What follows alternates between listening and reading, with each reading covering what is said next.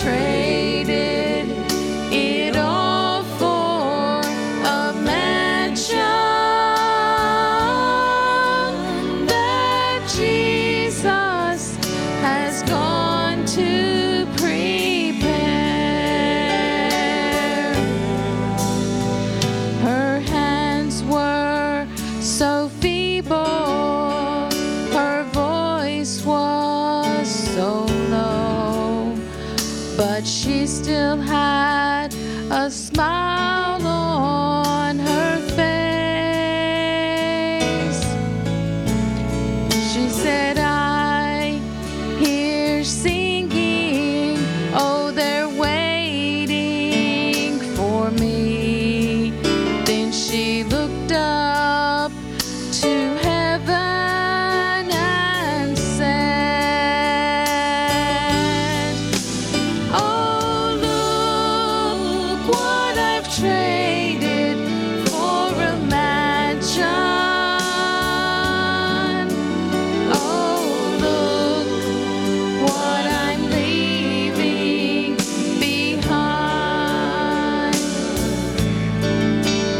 Oh, look who will be there to greet me when I step in God's sweet paradise. I'm leaving behind all my sorrows. I'm leaving behind all my cares.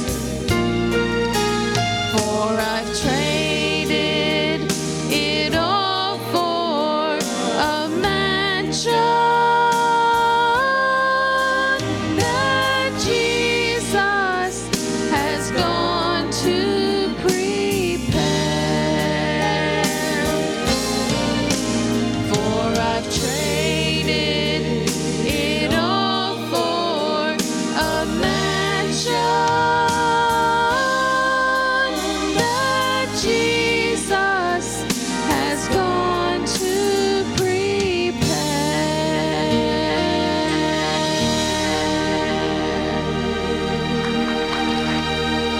The book of 1 Kings this morning.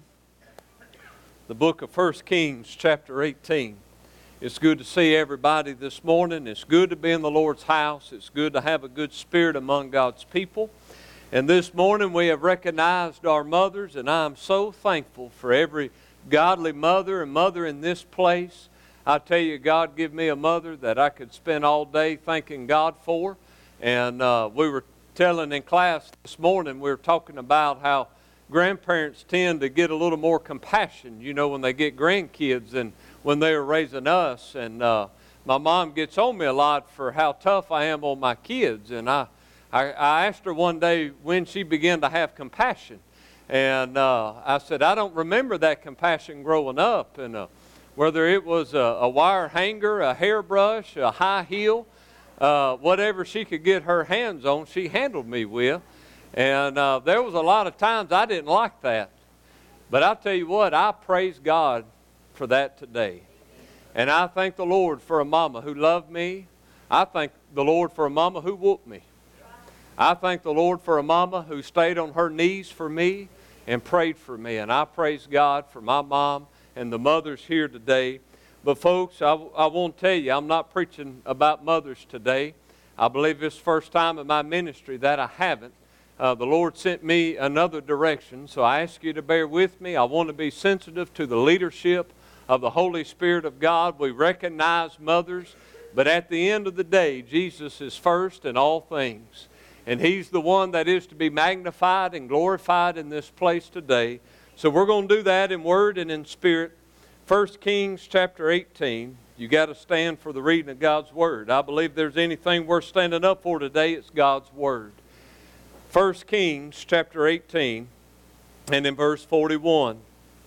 And Elijah said unto Ahab, Get thee up, eat and drink, for there is a sound abundance of rain. So Ahab went up to eat and to drink, and Elijah went up to the top of Carmel, and he cast himself down upon the earth and put his face between his knees. And he said to a servant, Go up, now look toward the sea. He went up and looked and said, There's nothing. He said, Go again 7 times. And it came to pass at the 7th time that he said, Behold, there riseth a little cloud out of the sea like a man's hand.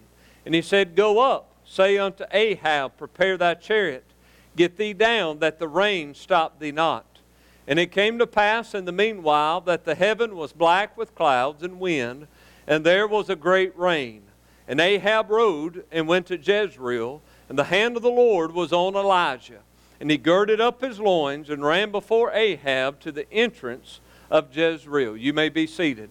I want to speak to you this morning on the subject, Send the Rain. I know this is probably a subject you don't want to talk about.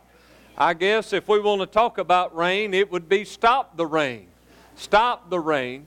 But spiritually speaking this morning, I want to speak to you on the subject, Send the Rain. Send the rain. I'm so thankful today the times that God has sent the rain.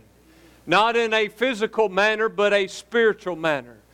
The rain in the Bible represents the spiritual blessings of God. It means that God's blessing is upon us. It means the prosperity of God is upon us. So to say God send the rain, we're asking Him to send down His spiritual blessing upon us, that we may experience prosperity because of Him. Now, when we look at the nation of Israel is a nation that in their entirety, in their lifespan, they had to look to the Lord for rain. If you think about the piece of real estate that God sent the nation of Israel, He sent them to the driest piece of real estate in all the world. He sent them to this old Canaanite land that had one source of water, of fresh water upon it, which is the Sea of Galilee. The Sea of Galilee is only 64 square miles. It is not enough rain, not enough water, not enough to give the people in the land that they need. When you think of rain, when you think of water, especially in that land, you needed water to drink. You needed water to give to your cattle. You needed water to water your crops. And so if you didn't have water, if you didn't have rain, you were in need. You were going to experience a famine. Now, a lot of places can go a long time without having rain, but specifically the land of Israel and the people of Israel could not survive a very long time without rain. So their dependence upon water was from the Lord. If they were going to have the water to give them what they need so that they could prosper in Canaan land, they needed to look up. If they were going to get what they needed to supply all of their needs, they were going to have to look up. You see, Egypt never had to look up because they had the abundance water of the Nile River. If you think about it, Babylon never had to look up because they had the abundance of the Euphrates River. And you look at all of these nations with all of these natural resources that had everything they had no reason to look up. But the nation of Israel had to depend upon the Lord to send the rain so that they could have the water that they needed in order to survive. In fact, many times in the history of the nation of Israel, they were going through droughts. And we find throughout the Old Testament many cries for rain. Now, there's been times that we have cried for rain. I don't think y'all have cried for it in a long time, have you? You're probably crying, Lord, stop the rain. But I'm going to tell you something, folks. When we ask God to send the rain, what we're asking for is to send His spiritual blessings and prosperity among His people. And I don't know about y'all, but we need His blessings. We need His prosperity. And if the nation of Israel was going to eat and drink of the milk and honey that's found in the promised land, they had to look up.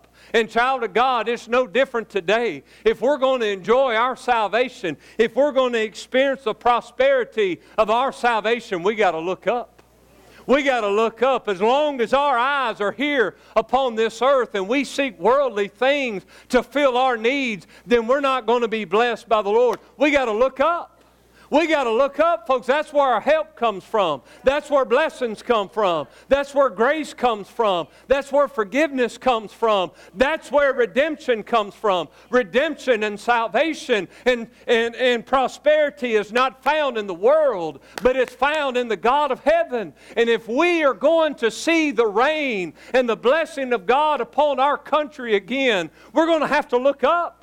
And we're going to have to ask God to send the spiritual rain to this country, to our homes, to our community, to our county, so that we can experience the prosperity of God. And may I say today, we need the blessings of God.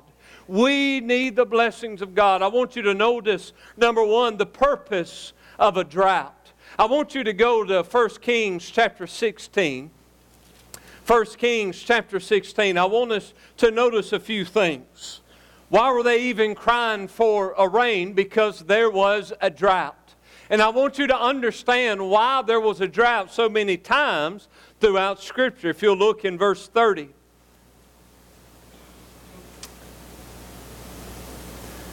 And Ahab, the son of Omri, did evil in the sight of the Lord above all that were before him. And it came to pass as if it had been a light thing for him to walk in the sins of Jeroboam, the son of Nebat, that he took to wife Jezebel, the daughter of Ethbaal, king of the Zidonians, and went and served Baal and worshipped him. He reared up an altar for Baal in the house of Baal, which he had built in Samaria. And Ahab made a grove, and Ahab did more to provoke the Lord God of Israel to anger than all the kings of Israel that were before him. In his days did Ahiel the Bethite build Jericho. He laid the foundation thereof in Abram, his firstborn, and set up the gates thereof, and the youngest son Segub, according to the word of the Lord, which he spake by Joshua the son of Nun. Now notice chapter 17, verse 1.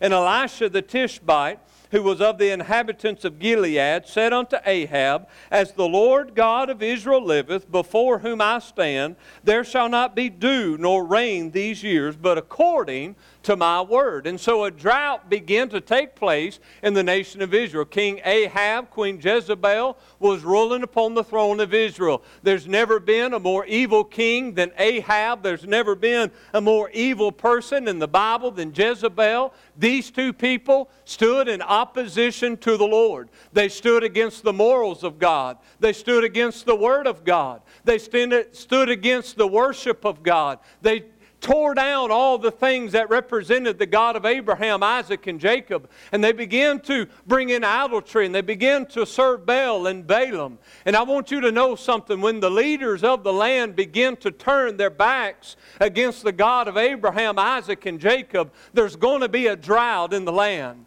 I want you to know when your homes and your churches begin to turn their backs against God, you know what causes a famine in the land is apostasy among God's people. When God's people turn away from the Lord, there begins to be a drought in our hearts and in our churches and in our homes and in our schools and in our government. I believe today that America has been experiencing a spiritual drought. I believe there's been a dryness. I believe we need the rain of God more than we ever have. And I'll tell you how we got there. We've turned our back against God. We've turned our back against Israel. We've turned our back against the Word of God. We've turned our back against the morals of God. We have rebelled. We have said we can do it our way. We have turned against Him. We thought that we could do it without Him. But folks, we cannot do it without Him. And the more that we have gone without Him, the drier our homes have become, the drier our churches have become, the drier our hearts and our souls have become, that we've rebelled against Him, and the only result is that there is separation between us and God. And when there is separation between us and God, there's going to be a drought. There's going to be a famine in the land. And as I look among Ashley County, as I look among Promised Land and Hamburg and Arkansas and America, I believe we need to ask God to send the rain. I believe there's a dryness. I believe there's a drought. I believe there's a famine in the land. I'll never forget there in the Old Testament of all the examples of the famine in the land. If you remember, Abraham got to Canaan land, to the place that was promised. It wasn't long, he said, there was a famine in the land. And so where did he go? He went to Egypt. He went to Egypt. Isn't it amazing that every time that somebody in the Bible left the Canaan land because there was a famine in the land, they always went to Egypt or to Moab, which represents sin. So when you leave that promised land, there's no other place to go but to the world of sin. Understand today that if you're leaving that place of promise, there's no other place to go. And Abraham said there's a famine in the land. And so he left Canaan land and went down to Egypt and got himself in a whole bunch of mess. If you remember, Jacob ended up going down to Egypt because there was a famine in the land, and God had raised up Joseph to provide for them. But we're looking at hundreds of years that the Hebrews became in Egyptian bondage because there was a famine in the land. If you remember, Elimelech and Naomi said there was a famine in the land, and they went down to Moab to get the bread that they needed. And Naomi lost every son and her husband there in that land, and she came home empty. Understand, child of God, that if there's a famine in the land, it's not God's fault, it's not the land's fault, but it's our fault. And if there's a dryness, if there's a need from the Lord, we need to look up. We need to look up. If we are dry, if our family needs salvation, if we need a spiritual revival, child of God, it's going to come from above. And we're going to have to look up. Understand what this nation needs is not another Democrat or Republican or a party or a plan or a method, but we need the reign of God upon our country. And we need His spiritual blessings, but it's not going to happen until we look up. Until we look up. There's a famine in the land, folks. And if we're going to get it fixed, we're going to have to look up. And we're going to have to see the blessings and the prosperity of God. A drought was often a disciplinary testing of God's people in the land. Understand that if we're in a drought today, spiritually speaking, it is because we have rebelled against the Lord, just as these people have. But I want you to notice, number 2, the provision during the drought. I want you to look in chapter 17. And so Elijah went to Ahab and he said, listen, there's going to be a drought. There's going to be a famine in the land. And we know this drought was for 3.5 years. So for 3.5 years it didn't rain. For 3.5 years there was a famine and a drought in the land. But what about that faithful remnant? What about the people of God that was still serving the Lord in the midst of the famine and in the midst of the drought? I want you to notice that God's man experienced the provision of God. Look in verse 5. It said, so he went and did according unto the word of the Lord, for he went and dwelt by the brook Cherith that is before Jordan. And the ravens brought him bread and flesh in the morning, and bread and flesh in the evening, and he drank of the brook. Isn't this amazing? There's a famine in all the land. And all of these people that have rebelled against God, they don't have enough water to give their family. They don't have enough water to give to their livestock. They don't have enough water to water their vegetables. But the man of God had all the water that he could desire. Understand that if you are living inside of the will of God and you're still seeking God, no matter how evil your world around you may be, God's going to take care of you.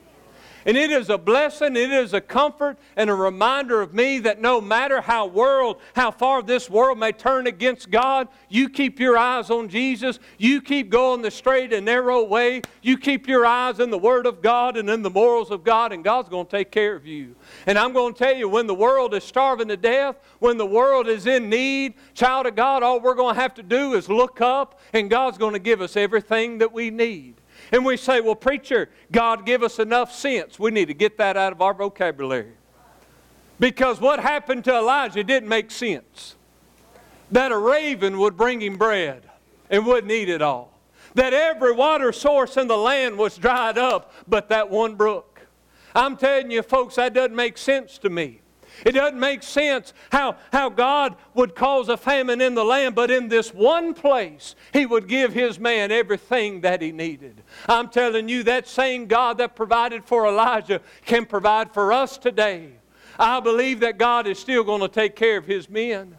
I believe God's still going to take care of His people. Understand that no matter how evil, how bad this world gets, you stay inside of the will of God, and God's going to water you, and He's going to feed you. You say, preacher, what about tribulation time? What about as we get to the end times? What about the economy? Oh, my retirement. Oh, my home. Child of God, you put your eyes on the kingdom of God, and God's going to take care of your kingdom. That's a promise from the Word of God. And when everybody else is dry and thirsty and starving to death, God will give you everything that you need. Hey, child of God, you're not going to get anything until you look up. You're not going to get what you need till you look up. We must look up. Notice chapter 18 and verse 4. Chapter 18, verse 4. If you're with me, say amen. For it was so when Jezebel cut off the prophets of the Lord, that Obadiah took 100 prophets and hid them by 50 in a cave and fed them with bread and water. Isn't that beautiful? Even in the midst of an evil nation, there was a faithful remnant holding on. Holding on to the principles of God. Holding on to the Word of God and the morals of God. And all the land was evil, and all the land turned their back against God. But I want you to know there was a faithful group there hanging on. I don't know about y'all, but I'm thankful for that remnant today. I know the world is going backwards. I know the majority of this world is turning their backs against God. But I want you to know that God blessed us and God's given us a faithful remnant. And when I look here this morning, I'm seeing a faithful remnant of God's people. There's a lot of folks out there that I don't agree with. There's a lot of folks out there that I can't get along with because we don't have the same principles. But I praise God that there's a faithful remnant still serving the Lord, still cares what God thinks about their life, still cares about the things of God. I am thankful for God's remnant. And I want you to know that God is too, because God is going to take care of His people. Not only did He provide for that man, but He provided for the congregation. And all of those people that remained true to God, He hid them in a cave and gave them bread and water. Oh man, isn't the Lord good?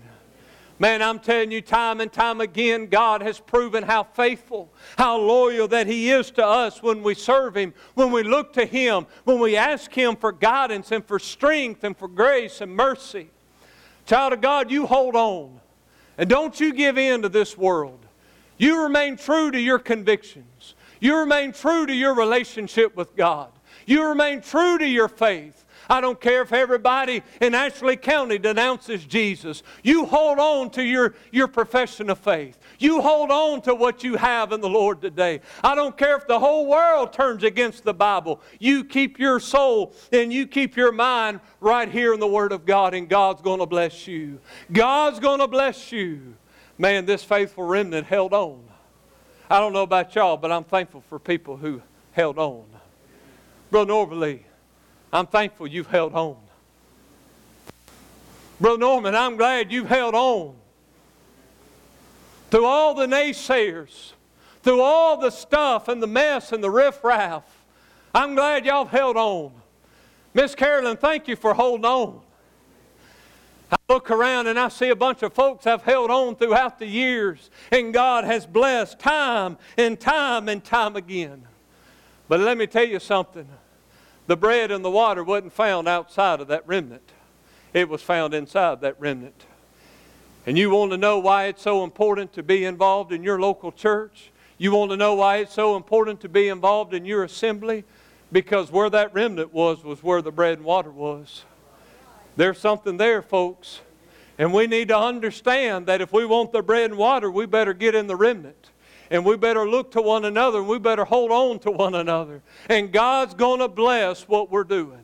I want you to notice something else. I want you to go to chapter 18. In verse 33, of all the times that I've looked at this passage of Scripture, I've never realized this. And of course, we know that Elijah is facing the prophets of Baal, and he puts their gods at a test. And he said, you call upon your gods. And of course, they called, and nobody ever answered. Let me tell you something. The reason is because they weren't real and they weren't alive. Because there's only one true living God, and it's the God of Abraham, Isaac, and Jacob. Now, Elijah turned this around. They built this altar, and now he's fixing to call upon his God. I want you to notice verse 33. It says he put the wood in order and cut the bullock in pieces and laid him on the wood and said, fill 4 barrels with water and pour it on the burnt sacrifice on the wood. And he said, do it the second time, and they did it the second time. He said, do it the third time, and they did it the third time. And the water ran round about the altar, and he filled the trench also with water. It blows my mind that they went 3 times, 4 barrels of water. They filled up 12 barrels of water in a land that was dry and experiencing a famine. And it hit me like a ton of bricks. Where in the world did they get this water from? Where in the world? Man, they've been 3.5 years without water. They've been 3.5 years without feeding their family and giving them what they stood in need of. 3.5 years they went with their livestock dying because of this famine. And all of a sudden, when God said, it's time to bring my sacrifice to the altar, all of a sudden there was 12 barrels of water. Whew! I don't know about y'all, that gets me excited. Y'all can sit there and look like deadbeats, but I'm going to get excited about that. Let me tell you something, folks. These folks were starving to death, and they were dry, and they were thirsty. And all of a sudden, 12 barrels of water appeared, and they put this water all around the altar, and they filled the trench with the water. What was God doing? God was fixing to show them who He was. And can you imagine they were sitting there looking at that water? Man, I want it. Man, I need it. I'm thirsty. My kids need it. My wife needs it. My husband needs it. And there they are. Their mouth dry. Oh, man, I can taste that water. And there they are just pouring it out on the ground. Pouring it out on the altar. Elijah fell down, went to crying upon the God of Abraham, Isaac, and Jacob, and said, send fire down upon this. And the Bible said the fire came down, and it lit up that altar, and lit up that trench, and every bit of that water that is used to put out fire lit up the fire. And that day the altar of God was set on fire, and the power of God was exemplified to these people. And oh, they got there thinking, man, I'm thirsty. Man, I'm thirsty. Oh, I need a drink of water. But when that altar lit on fire, they said, I don't need water, but I need God. I don't need a drink from the fountain. I need a drink from the Lord. And they realized that day when that fire went up, they said, man, we've been serving the wrong gods. We've been looking to the wrong places. We've been putting all of our attention and energy in the wrong place. And the Bible said they fell on their face, and they began to seek the Lord with all of their hearts. Boy, isn't that beautiful? Y'all can amen that. Man, they had revival, folks. God lit the water on fire. There they are, thirsty and dry, needing a drink, and He lit it up on fire. You say, preacher, that's not possible. Anything is possible with God. Anything is possible with God. They've had a drought for 3.5 years, and here the water is for the sacrifice of God. Man, what a powerful God we serve. I want you to notice, lastly, the power of rain. I want you to look in 1 Kings 17:1. It said, Elisha the Tishbite, who was of the inhabitants of Gilead, said unto Ahab, as the Lord God of Israel liveth, before whom I stand, there shall not be dew nor rain these years, but according to my word. Does that blow y'all's mind? He said rain is coming from God, but He'll only bring it at my word. God is not going to send the rain until I ask for the rain. He never said rain comes from me, but He said rain comes from God. But God's not going to open the heavens till I call upon His holy name and I ask Him to send the rain. And when I ask Him to send the rain, then He's going to send the rain. But it will not rain until I ask Him. And there will be a drought in the land. until I call upon the name of the Lord and I ask Him to send the rain. Brother Allen, there's a drought in the land. I believe. I believe God's given us a little reviving in our bondage through it all. But as a whole, we've been in a famine. You say, preacher, how are we going to get out of it? When God's people ask God to send the rain.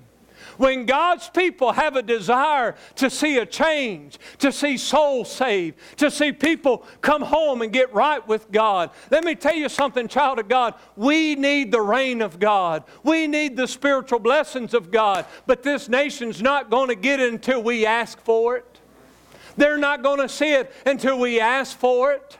Understand that we want to see souls saved. We want things to take place, but we don't want to do anything about it.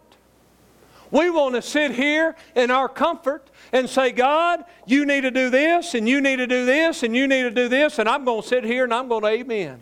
Everything you do, man, we've got so comfortable in our pews. We sit in our little old pew and we say, God, show out. Here I am. Here I am till I fall asleep. Here I am till 12:05 and I'm done with you. Here I am. Folks, we're sitting around when God's sitting in heaven waiting on us. We're sitting here waiting on God, and God's in heaven waiting on us. You want to see the rain, you better ask for the rain. And here this man of God said, listen to me, it will not rain till I ask God to allow the showers of blessings to flow from heaven. Let me tell you something, folks, revival comes from above. But it comes when we ask for it. It comes when we ask for it. I want you to notice this, and I'm done. I want you to notice this. Chapter 18 and verse 39. Rain is a symbol of prosperity as a result of repentance. Look in verse 39. And when all the people saw it, they fell on their faces. And they said, the Lord, He is the God. The Lord, He is the God. And Elijah said unto them, take the prophets of Baal, let not one of them escape. And they took them. And Elijah brought them down to the brook Kishon and slew them there. And Elijah said unto Ahab, get thee up, eat and drink, for there is a sound abundance of rain. When did the rain come? When people turned from their sins. When people begin to repent of their failures and their faults to God. When folks began to get right with one another, when revival took place, when God was seen, when God was accepted. I'm telling you, when folks fell down on their face and wept like they've never wept before because of the sins of their country and their nation. I'm telling you something, folks. It's been a long time since I've seen people at the altars weeping. It's been a long time since I've seen folks at the altar weeping and wailing for God to bring the rain. It's been a long time since I've seen folks get right with one another and come to one another. It's been a long time since I've seen folks repent their sins and get right with the church. Man, it's getting quieter. Whew. My goodness, you could hear a pin drop. We want revival, but we don't want to do anything about it. You know when revival took place is when those people fell on their face and they cried unto God and they said, send the rain, send the rain. They began to repent of their sins. They began to get saved. I'm telling you, folks got right with one another. You know what happened? The abundance of rain began to fall down. 7 times He told a servant, go out. Why 7 times? That's the number of completion, perfection. He said, go out 7 times, 7 times. That's 7th time. Here come the rain.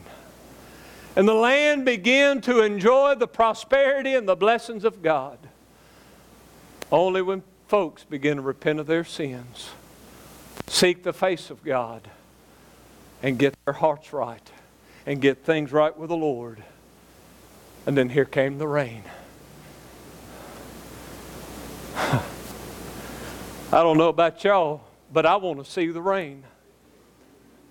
Can I just be honest with y'all? I don't want my kids being raised in a dry church. I don't want my kids to be raised in a dry religion. I want them to know what it's like to be excited about their salvation. I want them to know what it's like to see grown people walking the aisle and accepting Jesus as their personal Savior. I want them to know that there is no greater joy in this world than serving Jesus. I want to remind this generation that relies upon lights and smokes and entertainment and all of that the things of God still works.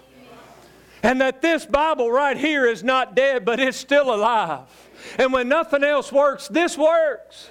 I want them to know that. I want them to see that. I want them to know that my God, that same God that rained manna down from above, is the God that we serve today. I don't want them to see the dryness of religion. I don't want to see them experience the dryness of tradition. I don't want to do things because Mama and Papa did. I want to do it because that's how God is leading us. Man, I want to see a touch of God, a moving of the Holy Spirit of God. Man, I'll tell you, I'll give you 3 points, sit down and shut up. But we need more from God than just 3 points. We need His Holy Spirit to move among us and begin to convict us of our sins and to see souls saved and to see repentance and to see folks get right with God. It's all right to shout in the church house. You shout at the ball game. You shout at this and you shout at that. You ought to just get so happy in your salvation that you say, praise the Lord. Amen. Praise God. Hallelujah. I'm Baptist. I'm not Pentecostal. It's all right, folks. It's all right to get excited about the things of God. It's not okay for me to carry my kids to the ball game and jump and shout like an idiot and then come to the church house and sit there like somebody's dead. I don't want them to see that in my salvation. I want them to see the goodness of God. I want them to see the joy of God and the peace of God in me and their mama. The songwriter said, I'm tired of just the same old thing, of tradition wearing out your name. I'm tired of a man-made worship hour. I'm tired of a song without any praise, where worshiping you is out of place. I'm tired of religious formality. We're ready for revival, Lord. We're ready to walk through that door. We're ready, Lord. Oh, let it pour. We're ready, Lord. Enough is enough. We're ready to drink from your cup. We're ready, Lord. Oh, fill us up. Send the rain. Send the fire. Send the wind. Send the Holy Ghost in power. Send the rain. Send the fire. Send the wind. Send the Holy Ghost in power. Man, people begin to fall down on their face saying, God, send the fire. God, send the wind. God, send the Holy Ghost down here. That altar lit up on fire. And I'm telling you something, folks, it got exciting. Man, they were smiling. They were happy. They got to see the power of God because folks were willing to pray, send the rain.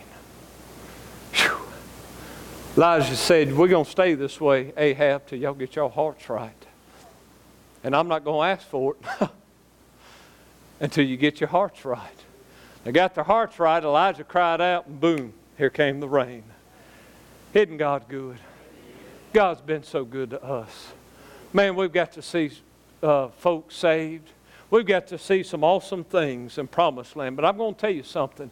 God's not done sending the rain. God's not done saving folks. God's not done moving. I do not want to come to another dry service here at Promised Land. I'm tired of coming to church acting like I'm going to a funeral. Amen? God, send the rain. Send the fire. Send the Holy Ghost in power. I want to feel Him when I walk in this place. I want to feel Him when I wake up in the morning. I want Him in my life. I want to see Him everywhere I go. And He can do it again, folks. He can do it again.